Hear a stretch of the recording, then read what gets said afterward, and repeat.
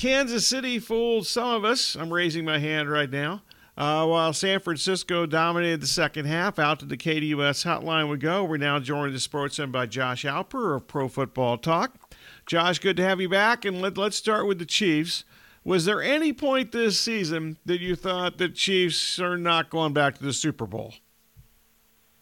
Yeah, there were definitely points in the middle of the season where it felt like it was going to be a really long shot for the Chiefs to get back there. I think that the way the Ravens were playing, the way the Bills came on at the end of the year, it felt like the idea of beating both of those teams on the road in the playoffs would be a bit too much to ask. But I think really by the end of that opening playoff game against Miami, it felt like a very familiar Chiefs team, and the last 2 weeks have just been more of the same, and I think have reached a new level with Patrick Mahomes where I'm going to find it very hard to pick anyone to beat him in a playoff game at any point in the future. I'm with you on that. Other than Mahomes, what has been most impressive the last 2 weeks with the wins at Buffalo and at Baltimore? Outside of Mahomes, I think it's been, the same thing all season. It's been this defense that's kept them alive, and they've been so overshadowed over this run, I think, because of Mahomes and Kelsey and before he left, Tyreek Hill and those players that I think that, it's been missed that, Chris Jones is a really special player, and Steve Spagnuolo is not a guy who's ever going to come up for the head coaching jobs again after he was such a disaster with the Rams. But it's almost a benefit to the Chiefs that it went so poorly for him, because he just gets to sit there and coach that defense, and Andy Reid coaches the offense, and it's an absolutely perfect marriage of philosophies and output and everything else. I think that Steve Spagnuolo, I would imagine this little 2 week period, he's going to be one of the names that keeps coming up for the Chiefs, because he deserves this victory lap. Specifically, their defense, it's been spectacular in the second half, really all season long. Why are they so dominant after halftime?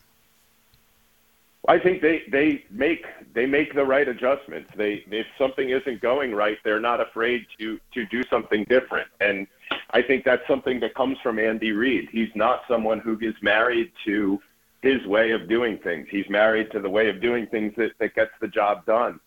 And if that means going to a different look, blitzing more, blitzing less. I think you saw it last night that they weren't going to allow the Ravens to run the ball on them in the second half. And I think you could probably argue that the Ravens should have done more to try and force them out of that shell. But the kind of blitzing they were doing, the kind of rushing that they were doing against the Ravens was so effective. And, even when it broke down, on that long pass to Zay Flowers, that should have, felt like it was going to start to swing the tide to the Ravens, they stuck with it, and those guys came back and bounced back with another big play a few plays later. And so I think that's been the way it is. That's been all season, is they get beaten, but they know it doesn't end the game. They have another chance. They have another shot. You always have another opportunity. And what better way to exemplify that than Marquez Valdez-Scantling making the biggest catch of the game for the team in the fourth quarter, given the season that he's had. The Ravens, their performance or lack thereof, why did they fall short on both sides of the ball yesterday? Well, I think shutting out the Chiefs in the second half of the AFC Championship game, it's a hard one to say that was a failing on the defensive side. But in both sides, I thought the penalties were killers, 5 personal fouls, and then obviously 3 turnovers on offense. And I think that one throw by Lamar Jackson that was intercepted in the end zone, was such an uncharacteristically poor play for him this season, to try to force a ball into coverage like that. Three Chiefs around Isaiah Likely in the end zone. That's not the kind of play we've been accustomed to seeing from him. And I think it feels like the tightness of the game, the magnitude of the moment, and in that fourth quarter, opportunity after opportunity that the Ravens squandered, two turnovers right by the end zone like that. It's impossible to come back from those kinds of things. But I think sloppiness would, I guess, be the overarching headline for me, the penalties and the turnovers. Are there personnel decisions that the Ravens should make this offseason, or should they just try to run it back with this same group, basically? Oh, I would.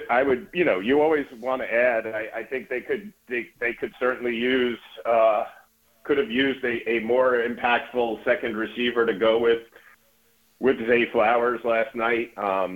Obviously, getting Mark Andrews back to health takes care of some of that for them. I think that they need to probably find a running back that is more of a lead back and rather than continue with the mixing and matching with Gus Edwards and Justice Hill and they brought in Dalvin Cook late in the season. We saw Melvin Gordon, obviously J.K. Dobbins getting hurt, change their plans there. But that would be a spot where you would love to see.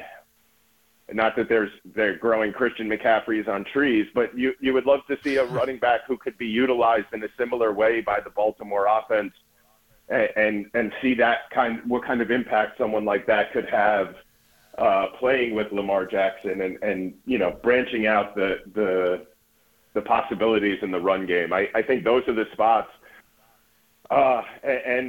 But defensively, I think you run it back, and offensively, you just look to continue adding and have another year in this system. It really did work well for them, so I don't think there's too much reason to hit a panic button. Josh Alper, Pro Football Talk, currently in the Sports Zone. All right, the Lions blew the 17-point lead. They went from up 24-7 to down 34-24. Where do you start when trying to basically break down the breakdown of the Lions in the second half? Well, look, some of the issues they had defensively are issues that they've had throughout the season, and they were good enough offensively to overcome them. And it felt like that was going to be the case for a good bit of the second half. But I think that that the back-to-back failure on fourth down and then the fumble by Jahmyr Gibbs just felt like the bottom completely fell out of the team at that point. And, until they got that late touchdown, there really wasn't much going on for them on either side of the ball. And perhaps had gotten a little it's funny to say it when they, failed on a couple of fourth downs in 49ers territory, but it felt like they got a little bit hesitant, even as they remained outwardly aggressive. I didn't have a huge issue with the second fourth down call, but I found it odd that the Lions didn't go for the touchdown at the end of the first half and then opted not to kick the field goal on that first fourth down at the start of the fourth quarter. I thought that was a strange bit of decision-making by Dan Campbell. I would have done the same thing, either go for it every time or kick both field goals. And I think that, some of the decision-making needs to go under the microscope there. I think you have to get a kicker that you trust more. If you're going to have a 46-yard field goal to go up 17 in the NFC Championship game, I think you need to have a guy that you feel like is going to hit that, and I don't think they felt that way. So that's certainly an area they could address. On the other side, Brock Purdy, game manager, quote unquote, with the impromptu scrambles and off-schedule throws, does that game manager thing vanish now? Yeah, I don't think it vanishes entirely. I think it's something that gets used a bit more pejoratively than it really should be. A lot of quarterbacks manage games and manage teams into the playoff, into great success. We've seen Patrick Mahomes manage games for the Chiefs in the playoffs over the course of this run. You have to do what it takes on a weekly basis to win. And as much as the first halves of the last two playoff games felt like, well, Brock Purdy's not good enough to do this. The second half, I think you've seen both weeks that he's a guy who's instinctual and makes plays and understands what he's supposed to do at a given time. And that, I think that however you want to label that is up to you, but it's the winning part that matters in the end. And I don't know that even a Super Bowl win will completely take that away. I think that it's been something that's been linked to Kyle Shanahan his entire time in the 49ers, and it's all framed through that prism. But you have someone who designs the thing and someone has to execute it, and Purdy's execution has been pretty good all season. And I think that the idea of limiting him by calling him a manager is silly, but I don't feel that it's such a limiting term if you really look at what it means. Talking with Josh Alper from Pro Football Talk. So it's San Francisco and Kansas City hype for the next 2 weeks. Quite frankly, it's too early for me to clear my feeble brain to break down the X's and O's. So, Josh, let me ask you this. What are some storylines that you'll be paying most attention to between now and kickoff in the second Sunday in February?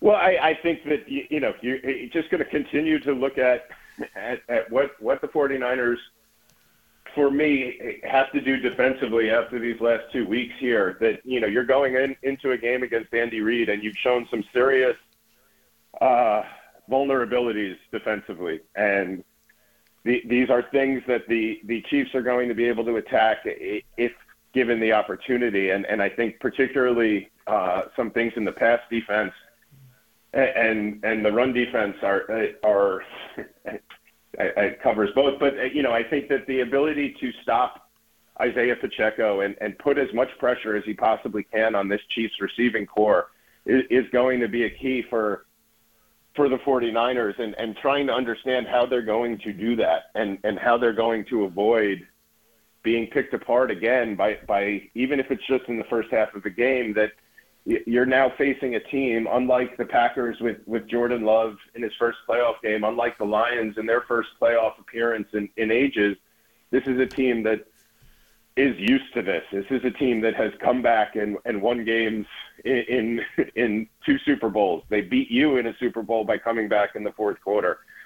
I think that the 49ers defense, which looked so good for so much of the season, has not looked good for a while now.